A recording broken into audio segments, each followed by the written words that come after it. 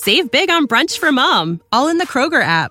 Get 16-ounce packs of flavorful Angus 90% lean ground sirloin for $4.99 each with a digital coupon. Then buy 2, get 2 free on 12 packs of delicious Coca-Cola, Pepsi, or 7-Up, all with your card. Shop these deals at your local Kroger today, or tap the screen now to download the Kroger app to save big today. Kroger, fresh for everyone. Prices and product availability subject to change. Restrictions apply. See site for details. Welcome to All the Wiser. I'm Kimmy Kolb. All the Wiser is a one-for-one podcast. For every inspiring interview you hear, we donate $2,000 to charities around the world. I believe in the power of storytelling to inspire us all to think differently about the world around us. So, I've combed the country for some of the most jaw-dropping stories you have ever heard. People who have been to the brink and back, stories of survival against all odds, and whose lives have been changed in unthinkable ways. Before we start today's episode, I want to take a minute and remind you that it makes a huge difference when you rate and review the podcast. It really goes a long way in helping other people discover our work and stories. So if you like what you hear today, I hope you will take a minute at the end and give us a shout out. Today's episode is with Tracy Walder. Fresh out of college, the bubbly blonde USC sorority girl joined the CIA Counterterrorism Center for Weapons of Mass Destruction. Less than a year into the job, she found herself in the heart of the 9/11 war room, standing side by side with then-President George W. Bush and gathering intelligence on the world's most dangerous terrorist. The attacks took Tracy to the Middle East, where she spent her days riding in the dark trunks of cars, interrogating would-be suicide bombers, gathering life-saving intelligence, and witnessing death and war up close. At 25, she came home, graduated from Quantico, and became an FBI agent. Throughout this extraordinary career, Tracy had a dream in the back of her head that what she really wanted to do was be a history teacher. Today, Tracy is a mom and a teacher at an all-girls high school in Dallas, Texas. Her most popular class? Spycraft, teaching teenage girls the art of espionage. Today, we talk about attending poison school, terrorism, sexism, preconceived notions, the future of women and girls in national security, and why we should all have faith in our path and purpose. Here's today's interview with the brave, courageous, and wise Tracy Walder. Tracy, thank you and welcome to All the Wiser. Thank you for having me. How would you introduce yourself? My name is Tracy. First and foremost, I'm a teacher. I'm a history teacher. I love what I teach. I love the students I work with. I teach at an all-girls school. I'm a mother. I'm a wife. I'm a former FBI special agent, and I'm a former staff operations officer with the CIA. What was the backdrop of your childhood? The backdrop of my childhood, I grew up in a two-parent household. I have a younger brother. I would say I was always the rule follower. I was always the one that wanted to make sure I did what was expected of me. I had two very supportive parents. My father is a psychologist. My mother was a stay-at-home mother until she decided to go back to work as a banker when we were a little bit older. It was a very sort of cookie cutter kind of idyllic community. I kind of grew up in a house where as gifts, we really didn't get things. We got experiences. I don't think I fully appreciated that as a teenager, but it kind of came back around to me as an adult. We would go on a lot of trips to foreign countries and have a lot of experiences, and I think that's what really got me later in life sort of into the travel bug. It sounds like you had great parents. I did. Still do. So you just shared with me the backdrop of your childhood. Your teenage years, who were you on the inside versus the outside? You know, my teenage years, I would say were pretty tough. girls started bullying me. They would bully me for the acne that I had, the gap that I had between my teeth, and really pretty severe stuff. Punching, hitting, sort of putting toilet paper all over my desk. And, I had teachers and things that tried to get involved, and girls were suspended sort of here and there. But I would say it really, really continued until the end of about 10th grade. So I would have been about 15 and a half. And all of the sudden, it stopped overnight. It just stopped. But I think sort of the damage was done, if you will, to my self-esteem, because those are pretty formative years. After high school, what's next for you? After high school, I applied to USC. I had a teacher that was, I would say, pretty inspirational to me. I've always had a love of history, and I really decided I want to be a high school history teacher. I applied to USC, I got in, and I majored in history there, and I think USC was a positive turning point for me. And so I could, in a way at USC, be anonymous, and I didn't have to really be reminded every day of the bullying that I had. And it sort of really gave me an opportunity to spread my wings and kind of build some of my confidence back up. You spoke to your academics, sort of socially, where are you? What is your life like there? So at USC, I showed up, I decided to get involved in Greek life, and I joined the Delta Gamma sorority and held several leadership positions within it. Great. You graduate from USC, and why we're here today is to talk about several things, but certainly your time with the CIA and FBI. Walk us through how you go from sorority member and grad to the CIA. I would have to back up a little bit into my junior year in college. My junior year in college, USC has a major thoroughfare called Truesdale Parkway. A lot of recruiters would sort of set up tables in there. So when kids were going back and forth on their bikes to classes, they could drop off resumes to them. And as we were going through Truesdale Parkway, there was a table set up that said CIA looking for history and English majors. And so I think I just decided, why not? It's really sort of how I've always lived my life.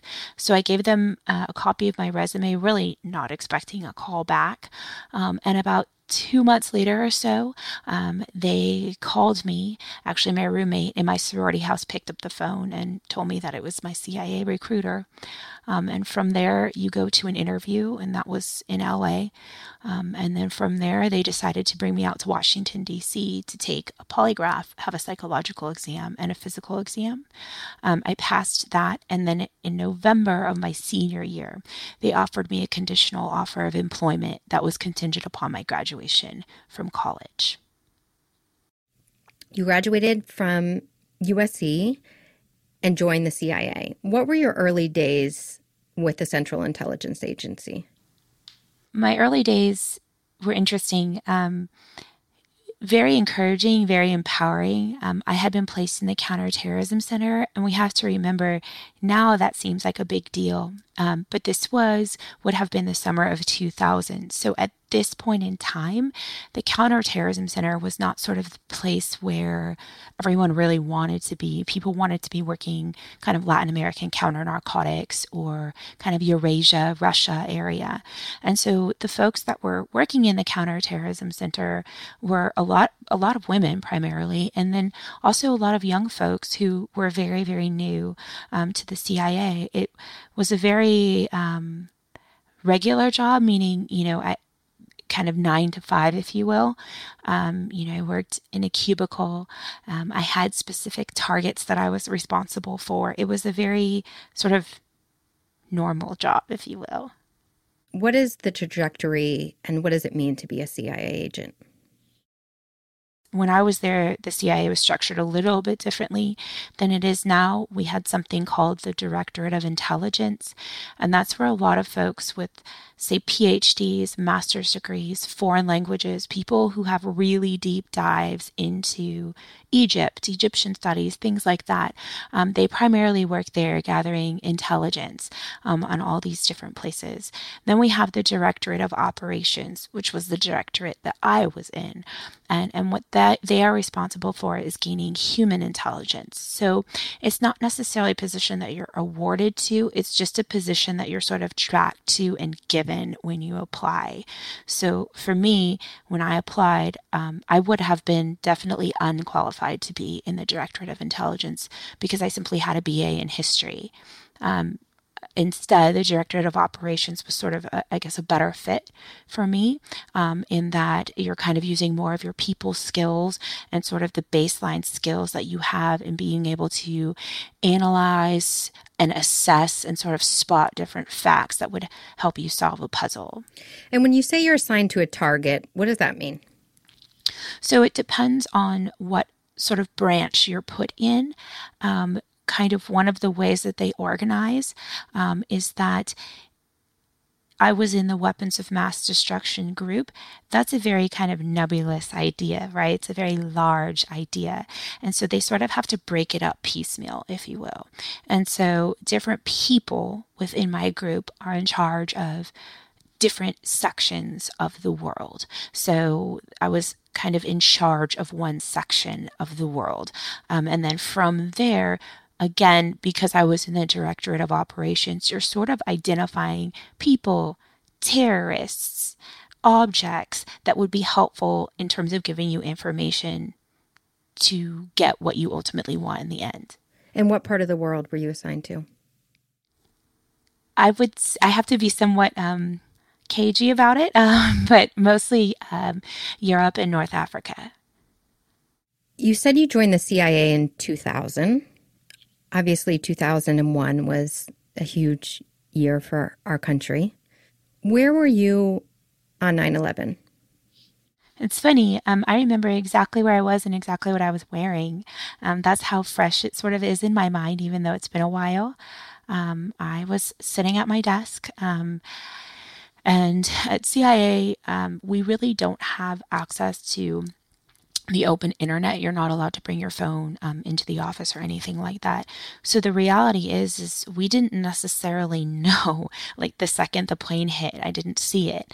But a friend called me from a different office and told me to kind of turn on my sort of closed circuit news source. And I did that just in time to see the second plane hit. And I would say we immediately knew that it was a terrorist act. I think the first plane hitting, I don't think we realized, but the second one we did. There was this overwhelming sense of guilt. This was our fault. And I think that's a lot for, a 22-year-old, 23-year-old to sort of carry around. We should have been able to stop this. And I think to this day, it's very difficult for me to, watch 9/11 tributes. I think obviously what happened to the victims is earth-shattering, but I think for us too, we felt that we were the reason they died. And I think that's a lot of guilt to sort of carry around. But we didn't really have time to sort of think about that, if you will.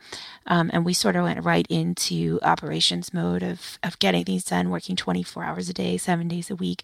I would say my life completely changed in that moment. How did it change, and at what point do you end up being in the thick of it in the Middle East? Immediately. So the day actually before September 11th, I was read into a program by the CIA. And I remember asking, will we need to use this program? And they said, oh, no, not unless there's a huge terrorist attack. And obviously, sure enough, there was. And so I kind of became at the forefront of that program. And the thing about that is that, Afghanistan at the time I believe there was 11.5 hour time difference. So when it was the morning in the US, it was evening there and vice versa.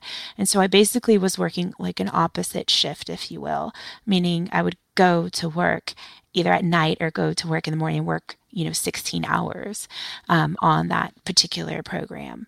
So I would say it definitely changed, and it was very, very small at that point in time, and there were only 4 of us working on the program, and President Bush would be in there and senators would be in there. George Tenet, who was the head of the CIA at the time, would be in there almost all the time. He brought us Thanksgiving dinner in there. A lot of times we would sleep in there. And so it was just sort of a very different situation than sort of this, if you will, 9 to 5 kind of job. At what point do you end up on the ground in the Middle East?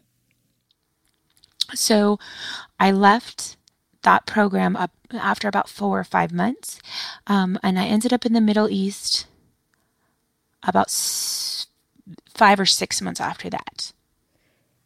Explain the types of places you were traveling to and or things that you witnessed that are still with you. So I visited, again, I have to be somewhat general. I visited war zones. And I think, in particular in the war zone, one of the things that really stuck with me was watching someone die right next to me.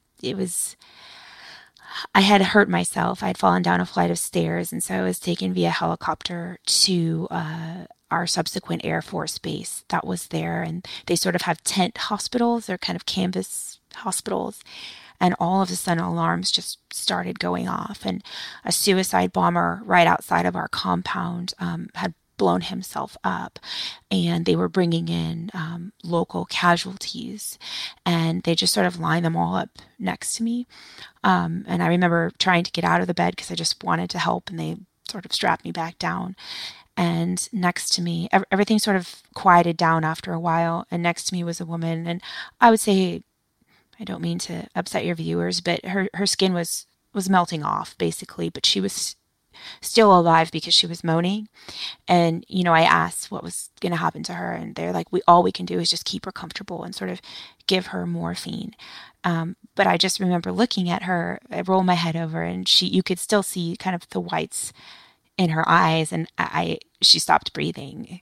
And I think that was just sort of a huge moment for me. I had obviously never watched someone die before, but at the same time, it was crazy for me to think that these terrorists were doing this to their own people as well, because that's who all of these casualties were.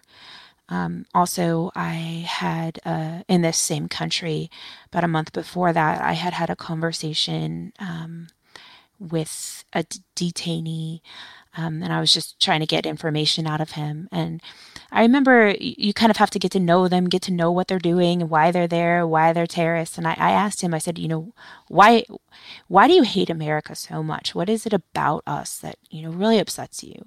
And I remember him saying, we dislike America, but what we dislike more are the Jews. And we dislike the way that America has dealt with the Israel question. And I remember at that moment, I think it's the Robert Frost poem, two roads diverged in a path, and I took the one less followed. I thought, do I tell him I'm Jewish now, or do I wait and tell him I'm Jewish later? Part of me really wanted to tell him I was Jewish in that moment, but I didn't, because I knew that would compromise the amount of information that I would get from him.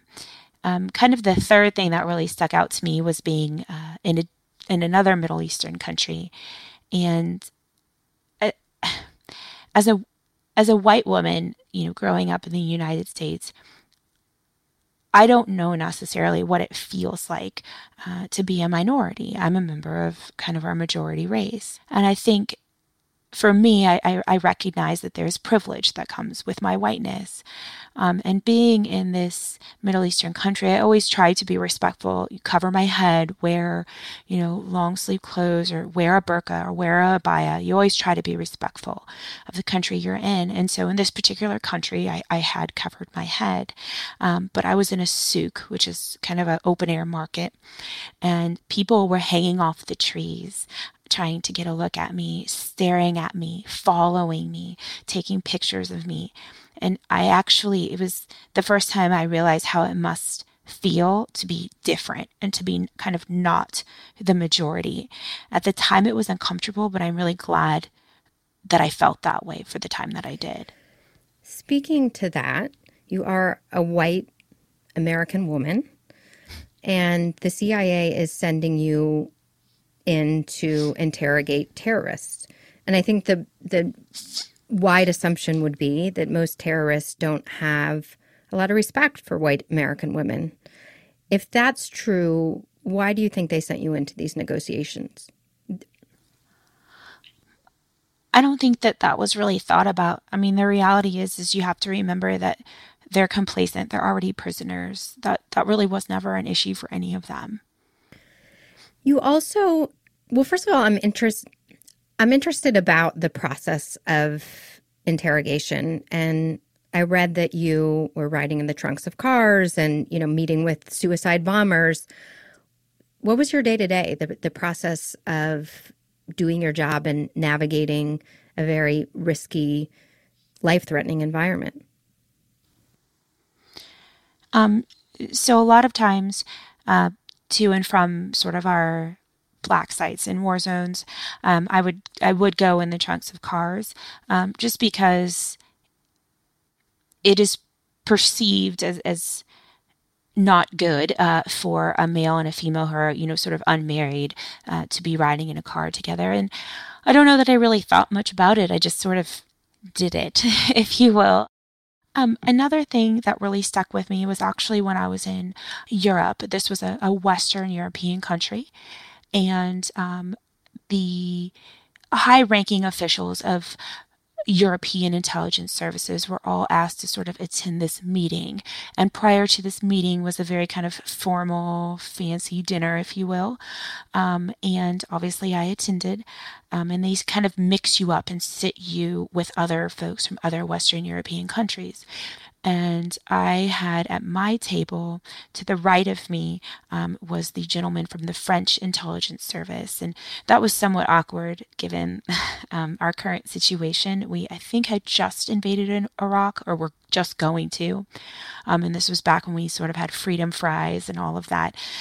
He was not really willing to talk with me or engage with me. So I spent most of the evening talking with the gentleman on my left, who was from the Irish intelligence service. And he was a very, very nice man, and we got along very well. And he just said something that was very profound. And he said, look, my country has been in a civil war for years, for decades, for centuries, and thousands of people have been killed as a result of this civil war. And no one's really sort of done anything to help us. You lose over 2,000 people, and although it's incredibly heartbreaking, in one day, you expect all of us to drop everything, go to war, and help you. And I think that just really made me stop in my tracks and sort of examine where the U.S. sort of fit in the world, if you will. I think as a really young person, you tend to think that, you're the most important, or we're the most important, or what's happened to us is the worst. And it really helped put things in perspective for me.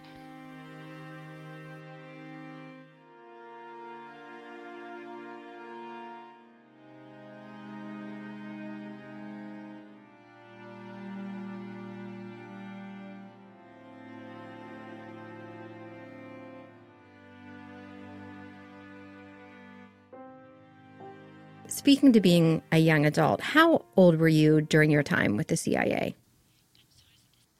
So I was at the CIA from ages 21 to 25, almost 26. You eventually decide to leave. Why? And that was probably one of the hardest decisions I've ever had to make. During my time at the CIA, I won a lot of awards, made lifelong friends. I truly loved it there, and I believe I really flourished there. But one thing I realized, and this was sort of another turning point for me, when I was in a North African country, speaking with another sort of operations officer and his wife, saying how much this life didn't appeal to them anymore. They had no time for their children. They had no time to be normal. And I knew that was something about the CIA that was never going to change. It would always be an overseas intelligence organization, always. And so I kind of realized that, I think by that point, I wouldn't say I was burnt out, but I'd really experienced a lot of it. And I realized, now is a time to leave. I was still incredibly passionate about terrorism and the Middle East. I'd really grown to appreciate it. And I thought, okay, I can still do this, work at the FBI, but just do this domestically so I could sort of have more of a home life, if you will. And so that's why I decided to leave. But I left on really, really, really good terms. I cried the day I left. As part of your job, you had to assume aliases. Is that correct? Yes. Can you talk about that at all or give us examples? The CIA won't let me. I'm sorry, Kimmy. I think that's very valid. People have refused to answer questions for significantly less reasons. Oh, great. Yeah. Okay. I know you fell in love with the Middle East and the people of the Middle East. What misconceptions do you feel Westerners have about Muslims in this part of the world? Yeah, that's a great question, especially being Jewish as well.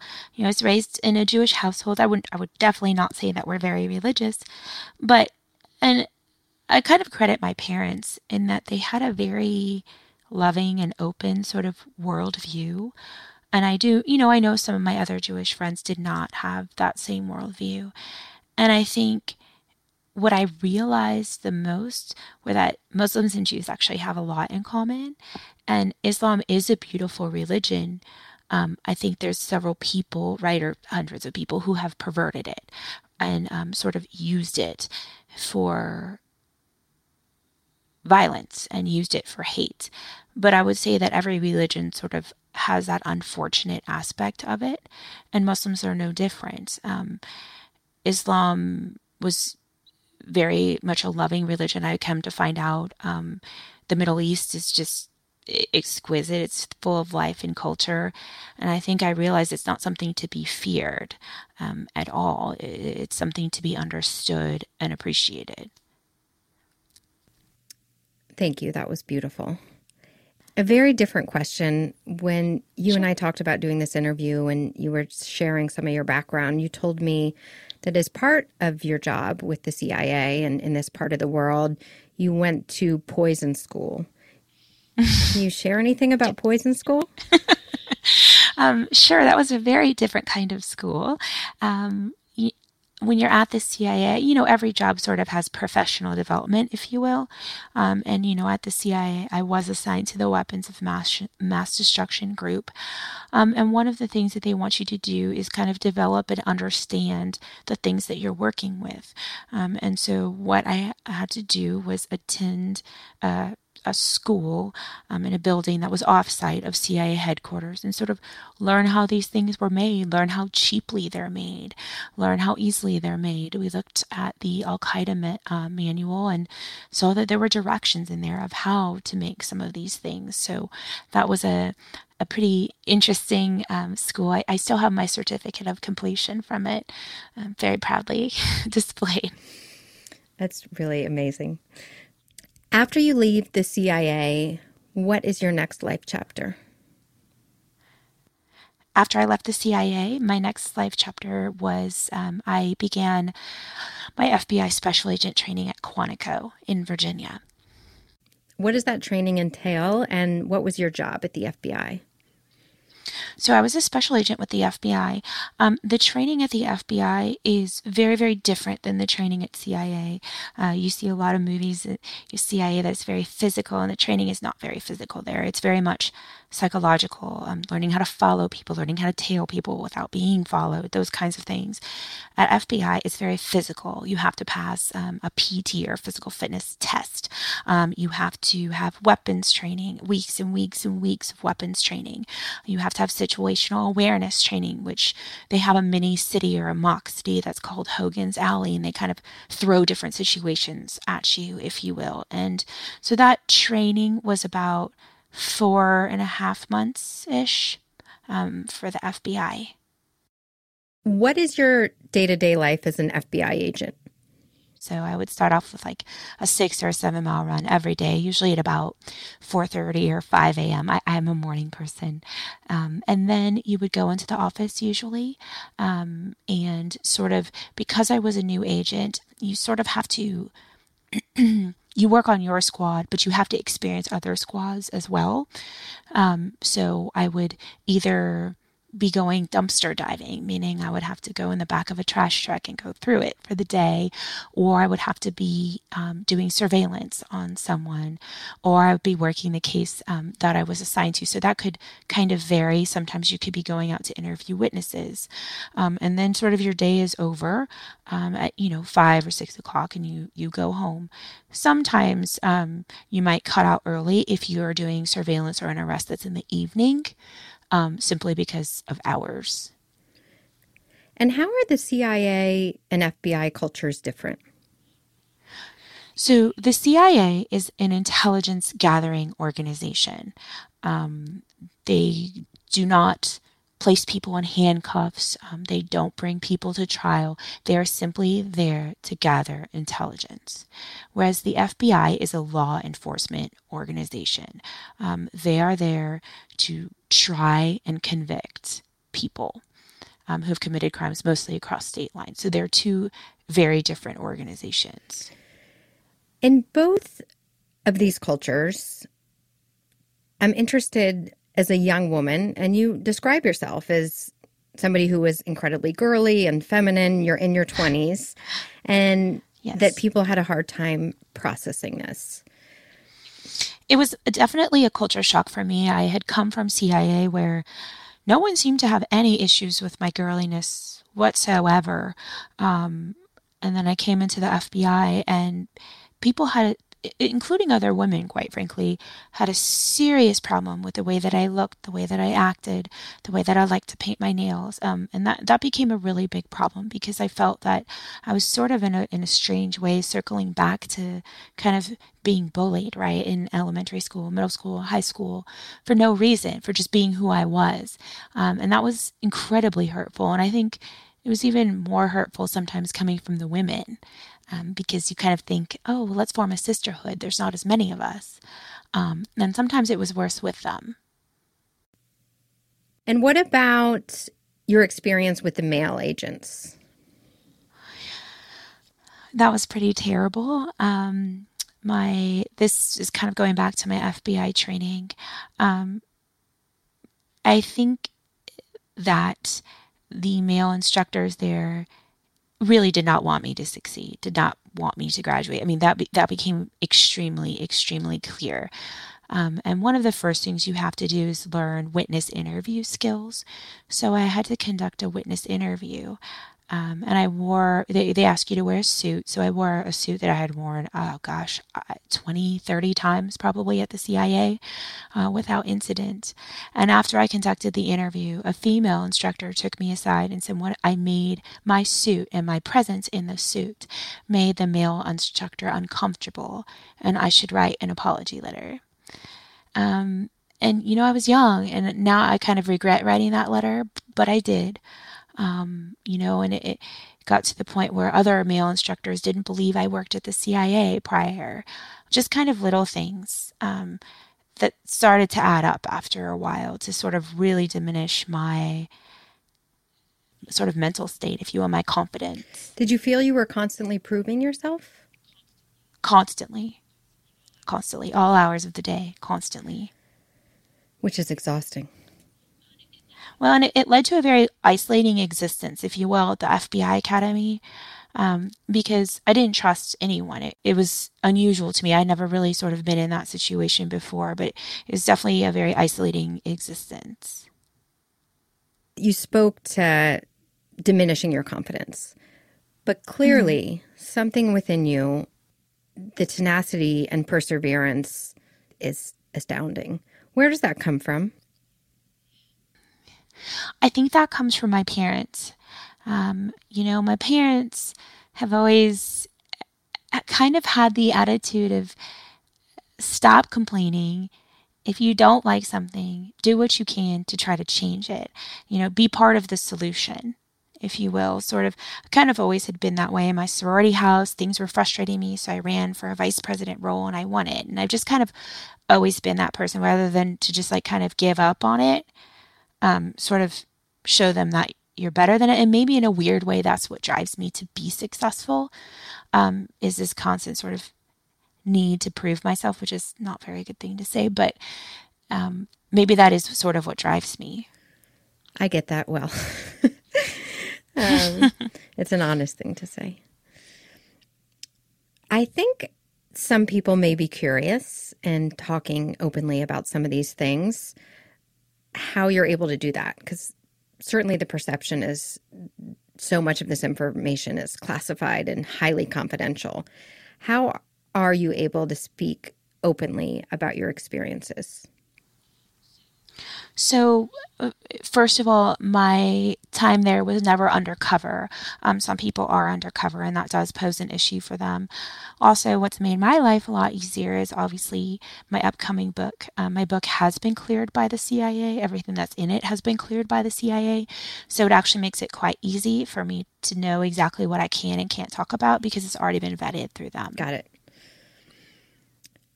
Eventually, you leave the FBI. Why did you decide to make that change? I think I had it. I had hoped that after I graduated from the academy, that sort of the harassing would stop.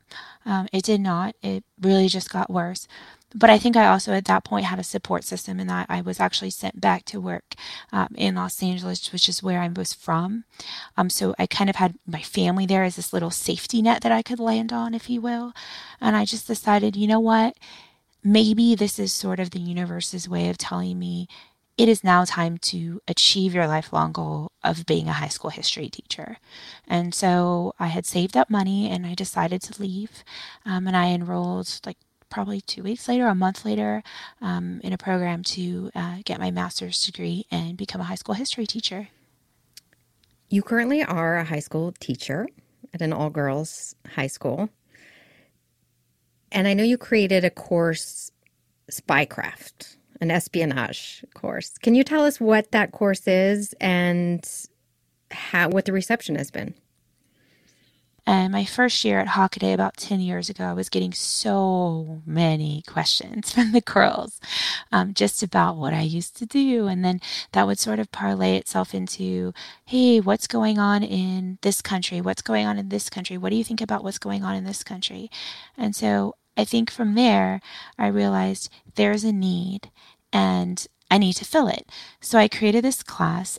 It first started out as sort of more teaching them about espionage and espionage techniques. And it sort of evolved from there.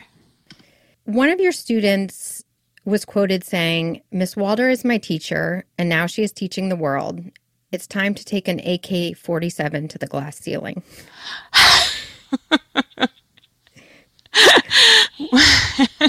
What change is possible with more women at the table when it comes to best practices in law enforcement, national security, foreign policy, in your opinion? So I think, and my first kind of answer to this question is maybe a little off topic, but I think the first piece of that puzzle is the fact that there is clearly a need amongst high school students. There's clearly a desire to know what's going on in the world. And there's really not a source of information that sort of boils things down into clear and concise ways that they can understand. So I sort of started giving them these presentations. If something happens, they're very reactionary in Syria or Iraq or whatever. And it's just like understanding Syria in 2 minutes or less for high school students. And from there, they sort of branch out into their own careers. And I think kind of the second part of that question is I am a feminist and I love gender equality, but at the same time, we have to recognize that our brains are wired differently. And I do think that that's a good thing. And I think that's something that is very conducive to solving some of our greatest kind of foreign policy challenges. I think women are extremely good at the art of compromise. And that's what I think a lot of this, I think that's a trait that could really lend itself to solving foreign policy problems. I also think we're really good at having empathy. I think we're also really good at kind of reaching understandings, and that voice is sorely missing at the negotiation table. You're clearly teaching and inspiring the next generation of girls, without question. What do you hope they take away from your story and from their experience as having you for their teacher? I'd say that's, again, sort of a two-part answer. The first part is to be yourself, no matter what. Don't try to change to be this package that you think whatever the job is wants you to be. Obviously, be yourself within reason, but don't change who you are at your core. And sort of the second piece to that is I think these girls genuinely care about the world. I think sometimes there's a lack of understanding about the world. And if I can teach them some understanding about the world, then perhaps they can, going into their careers, whatever they may be, sort of make better decisions for the world. Your passion clearly for teaching is so evident. Your other passion is being a mom. Yes. And that was a long and winding road. Yes. Share with me that piece of you and how it was you became a mom. So I guess that might be where that tenacity kind of comes in. I had a hysterectomy. I knew that it would be very difficult, if not impossible, for me to have a child. And so we underwent IVF, and I was really excited. We got 13 embryos, but all of the embryos died except for one. And so we transferred that one to our surrogate, and we found out she was pregnant. That was a little girl, and she's perfect. But, that was a process that I had to work through. And how old is she today? What's her name? 4. Her name is Sarah Grace. She has 2 names, like any good Southern girl. So you're in the process of writing a book, The Unexpected Spy, which comes out in February. What was the process of writing your life for public consumption? I am a relatively private person, and it did take me a while to get to the point of writing this book. I would say it took a year and a half or 2 years to write it, and it took about 2 years to find a publisher as well. A lot of people had a really hard time kind of reconciling the girly part of myself and teacher part of myself with the fact that I was at the CIA and the FBI. But my amazing editor believed in me at Macmillan St. Martin's, and it's getting published. I'm really, really excited about that. And it's being turned into a television series? Correct. Ellen Pompeo has a production company now called Calamity Jane, and she purchased the rights to develop it into a TV series along with ABC Studios. What do you think it'll be like to watch your life in a television series? I'm not sure. I've sort of, I don't want to say distanced myself because I haven't distanced myself, but I know it'll be fictional, if you will. I think it is a little bit surreal. I never really thought that I was all that interesting or worth, writing a book about or a TV show about. But I think for me, it will be exciting. There's not a lot of female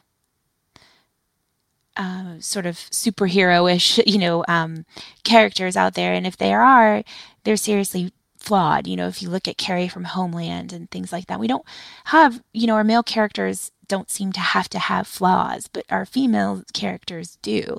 And I think that's unusual. And so I think it'll be really refreshing, in my opinion, to sort of see it put out there in a different way.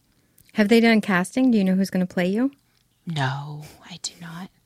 That'll be a big day. I know. I think your story and life experience speaks to a lot of stereotypes. How the world views the capability of somebody who is young and attractive and blonde. And as Americans, how we judge Muslim males. Do you agree with that? I do. I think that's the whole point of my book, The Unexpected Spy. We always approach people with expectations about them, and maybe we shouldn't. Yeah, I couldn't agree more. And the falsehood of it is apparent when you share your story. You talk a lot about the question why and how that question can actually hinder and limit us as people. Can you explain why?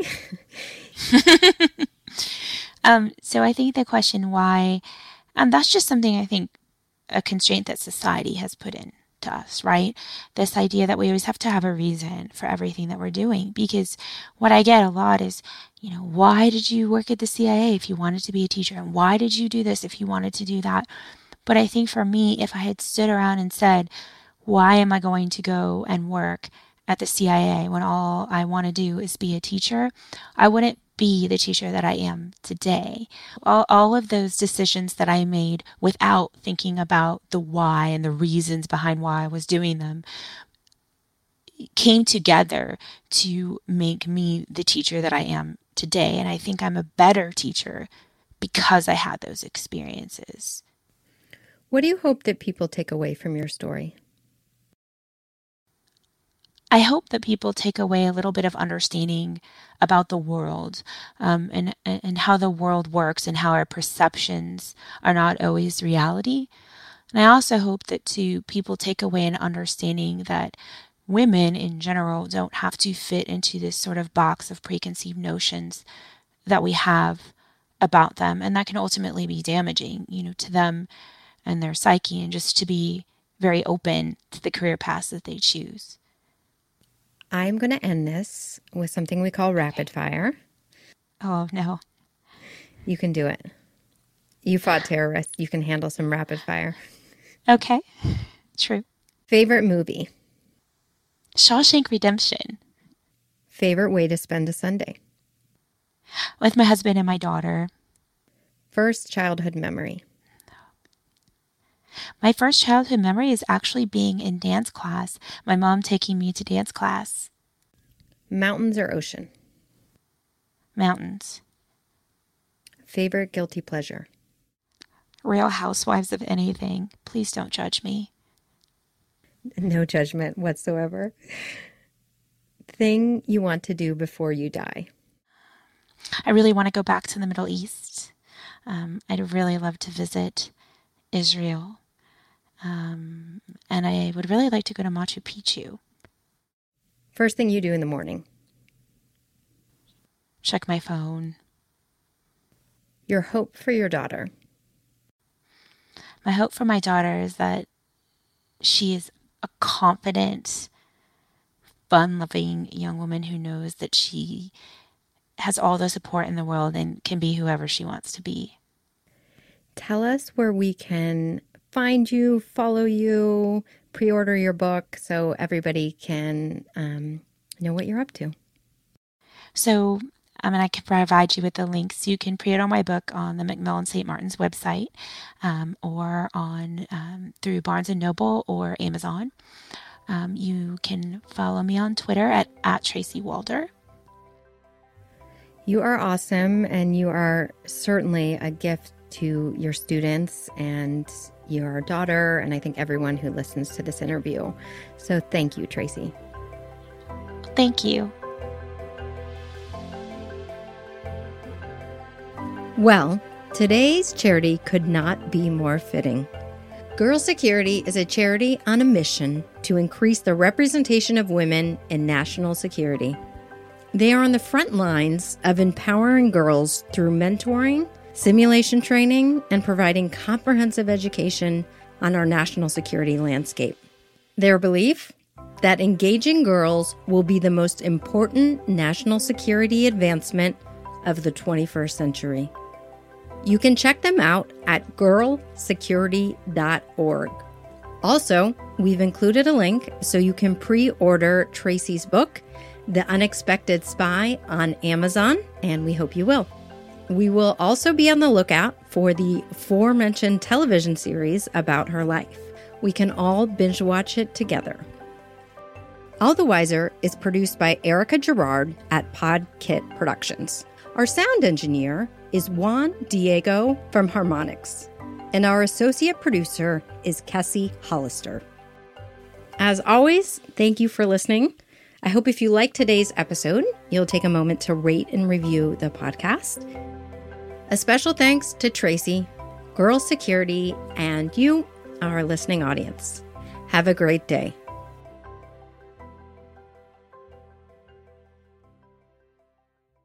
And what is your day-to-day life at the Ape? I hear you're a sweet girl. I am so sorry, Kimmy. Can I Yes, of course. Go for it. Right. Okay. Sarah Grace, you need to go downstairs, sweetheart. You can get a snack. Sarah Grace, I'm on the phone. In the pantry. Get whatever you want. Okay, nothing like bribery. Oh my God. I mean, I laugh at myself. I'm like, you can go. Yeah, go look for cookies. Just do your thing, girl. Have at it. You go, girl.